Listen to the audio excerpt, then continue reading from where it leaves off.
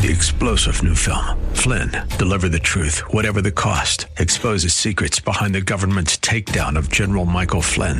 Flynn knew what the intel world had been up to. He ordered the first audit of the use of contractors. This set off alarm bells. He told the truth. He was the most dangerous person for Donald Trump to hire. They had to get rid of Flynn. Flynn, deliver the truth, whatever the cost. Available now. Watch it today. Go to salemnow.com. salemnow.com.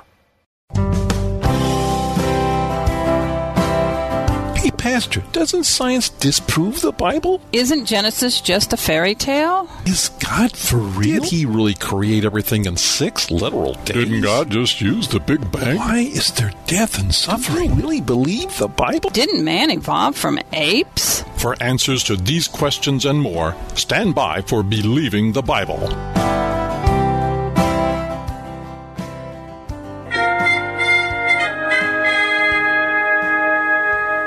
Hey, look what I found, Professor. What is it? Why, this is an excellent specimen of a fossilized trilobite Gilligan, which is an extinct marine arthropod from the Paleozoic era. See, it has a carapace over its dorsal surface, and its ventral surface is segmentally divided longitudinally into 3 lobes. Simply fascinating. Gee, Professor, you always know everything about everything. Oh, now I wouldn't go that far, but I am a scientist who has studied a variety of scientific disciplines. Yeah, and you use a lot of big words, too. So, Professor, can you tell how old this fossil is? Certainly, Gilligan. This particular animal went extinct about 250 million years ago. Wow. Did you know that just by looking at it, Professor? Actually, we know how old it is by looking at the layer it came from. Oh, I see. So how do you know how old the layer is? That's simple, Gilligan. We know the age of the layer by the kinds of fossils we find in it. Oh, yeah, right. Wait. If you know the age of the fossil by the layer it's in, and you know the age of the layer by the fossils you find in it, I don't get it. Don't worry, little buddy. It doesn't have to make sense to us. We have scientists to explain these things. Right, Professor? Actually, Skipper, Gilligan has a point. I may have just subjected myself to the logical fallacy of circular reasoning. And here I thought I was the only one who went around in circles.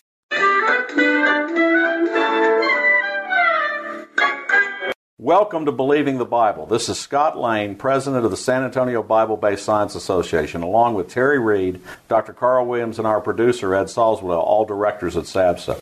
We're here to reassure you you can believe the Bible from the very first verse. Carl, I love that. The great Skip. I'll have to say that when I was listening to it, I was thinking, okay, we're going to have to explain this one, because unless you're about 45 or so, you're not going to remember Gilligan's Island. But you were telling me that's not the truth. Well, yeah, the Gilligan's Island has been syndicated for a longer period of time than any other TV show in history, including I Love Lucy.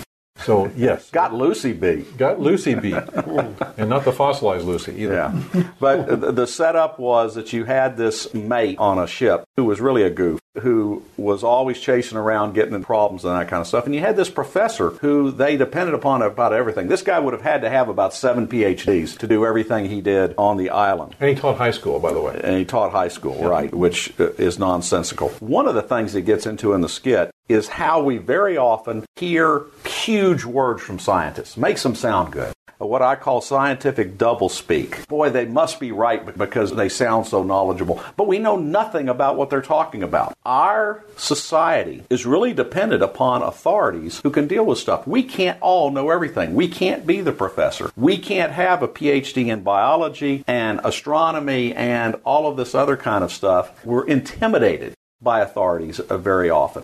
And it hurts us when they don't report to us good stuff, positive stuff, or the things that they really should. In that skit, he caught himself. He said, ooh, this is circular reasoning. That is one of the things that needs to be talked about in terms of the identification of layers and index fossils. Do index fossils come with a note on them? I'm 500 million years old? No. It is assumed from the evolutionary process that these things are that old. Therefore, when they find these things in a certain rock layer, they date them as that old. Why do they date them that old? Because they assume evolution to be true. It's bad logic. If you use this logic in a logic course, you get an F. That's also the problem with the coelacanth. Oh, yeah. So the grand problem is, how do we get out of this? Or what do we do with this? Carl, great skit. Well, as far as the layers, we have have the scientific studies going on at Colorado State University, flume studies, where particle sizes are going to be very reproducibly laid down through flows of water. So if you have fossils, let's say you have a whole group of nautiloids like we see in layers of sandstone in the Grand Canyon, these nautiloids are all about the same size and the same type of construction. So they are a particle, if you will, in this particular layer, so they're going to layer out uniformly, fairly uniformly, and other things which are of different size are going to layer out in different layers. So it's not that the nautiloid is older than things that are above it, but just a different size and layers out differently than things above it or below it. Terry, where do you go with this? Gilligan and the professor were talking about the dating of rock layers. In 1979 in Laetolia, Tanzania, which is in, I believe, on the Indian Ocean on the east coast, on the southern part of Africa, there were footprints found that had been covered by volcanic ash, and the footprints were dated to be 3.75 million years. But there was a problem with that. They had clearly human footprints in them. If you go to pbs.org, there's a Science Odyssey, Human Evolution, and you can read this yourself. There's a quote here. It says, "The footprints also look remarkably like a human's. In fact, they look so some scientists had a hard time believing that they were made by Australopithecus afarensis, which is Lucy's species, the only human ancestor known to have lived at that time." So basically, the scientists are so committed to the general theory of evolution and old Earth, they are so committed to that they can't believe their own eyes, what their own eyes are telling them. And it shows data bias. You're listening to Believing the Bible. This is Scott Lane with Terry Reed and Dr. Carl Williams. If you would like to learn more, go to sabsa.org. That is sabbsa.org. Today we're talking about not really Gilligan's Island. We're really talking about our dependence upon authorities, the interpretation of data, the insertion of circular reasoning and other things that make us what we're seeing that's given to us by authorities today. Our society has become so complex, extended because of technology and information, that we're dependent upon authorities. But the problem is authorities don't always tell us the truth. We've just found out that in the last decade, 2 leading organizations on climatological data, the East Anglia Group out of England as well as NOAA here in America, have lied to us and messed with the climate change data for political purposes. Now, who's NOAA? Not from the Ark, right? No, not from the Ark. You're talking about the National Oceanographic and Atmospheric Administration. And they are a group which are entrusted with looking at and informing us about climate data. And yet they cherry-picked data, it just came out this past year, to spur on Obama-era political agendas that climate change was proceeding at a rate that the data simply did not support.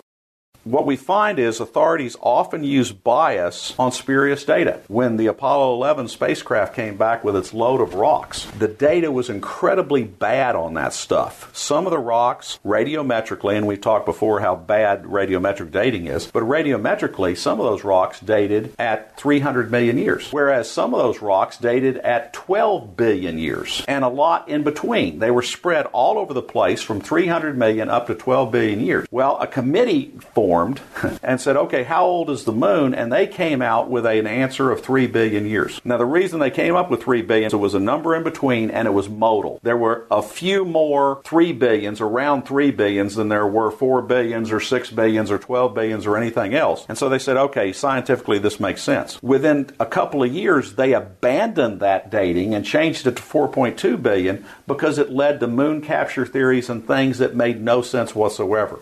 We often look at authorities as if they know what they're doing, but as in this case that's stated, they didn't. They're just a committee voting, not using good data. And in other cases, they are committing fraud, as was done with NOAA and East Anglia. And it's very difficult for us to make good judgments when there's such bias being inserted into what our authorities say. Y'all's closing comments. Well, in logic, again, that's known as the appeal to authority argument. A lot of times when you are having a discussion with someone, they'll do that. And right here, this shows why it's a real problem. Why? Because I said so.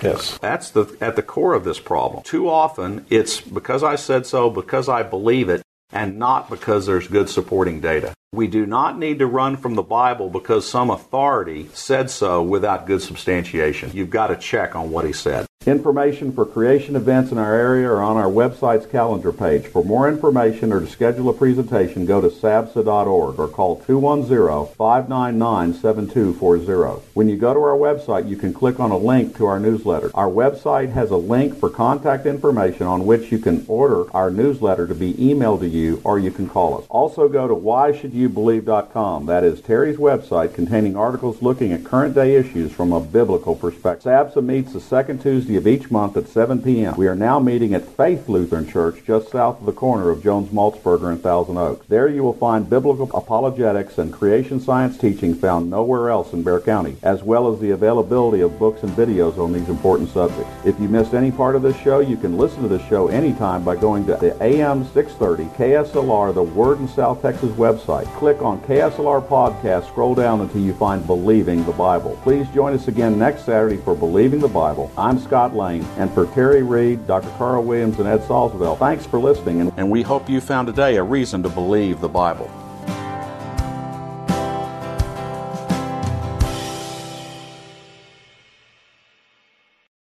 Three-star General Michael J. Flynn, head of the Pentagon Intelligence Agency, knew all the government's dirty secrets. He was one of the most respected generals in the military. Flynn knew what the intel world had been up to. He understood its funding. He ordered the first audit of the use of contractors. This set off alarm bells. The explosive new documentary, Flynn, Deliver the Truth, Whatever the Cost, uncovers the facts behind this scandal. Flynn told the truth. He was the most dangerous person for Donald Trump to hire. I find out the worst enemy that I'm going to face in my life is right here in America. They took my assessment and they wanted me to change it. And I was like, I'm not changing it. They had to get rid of Flynn.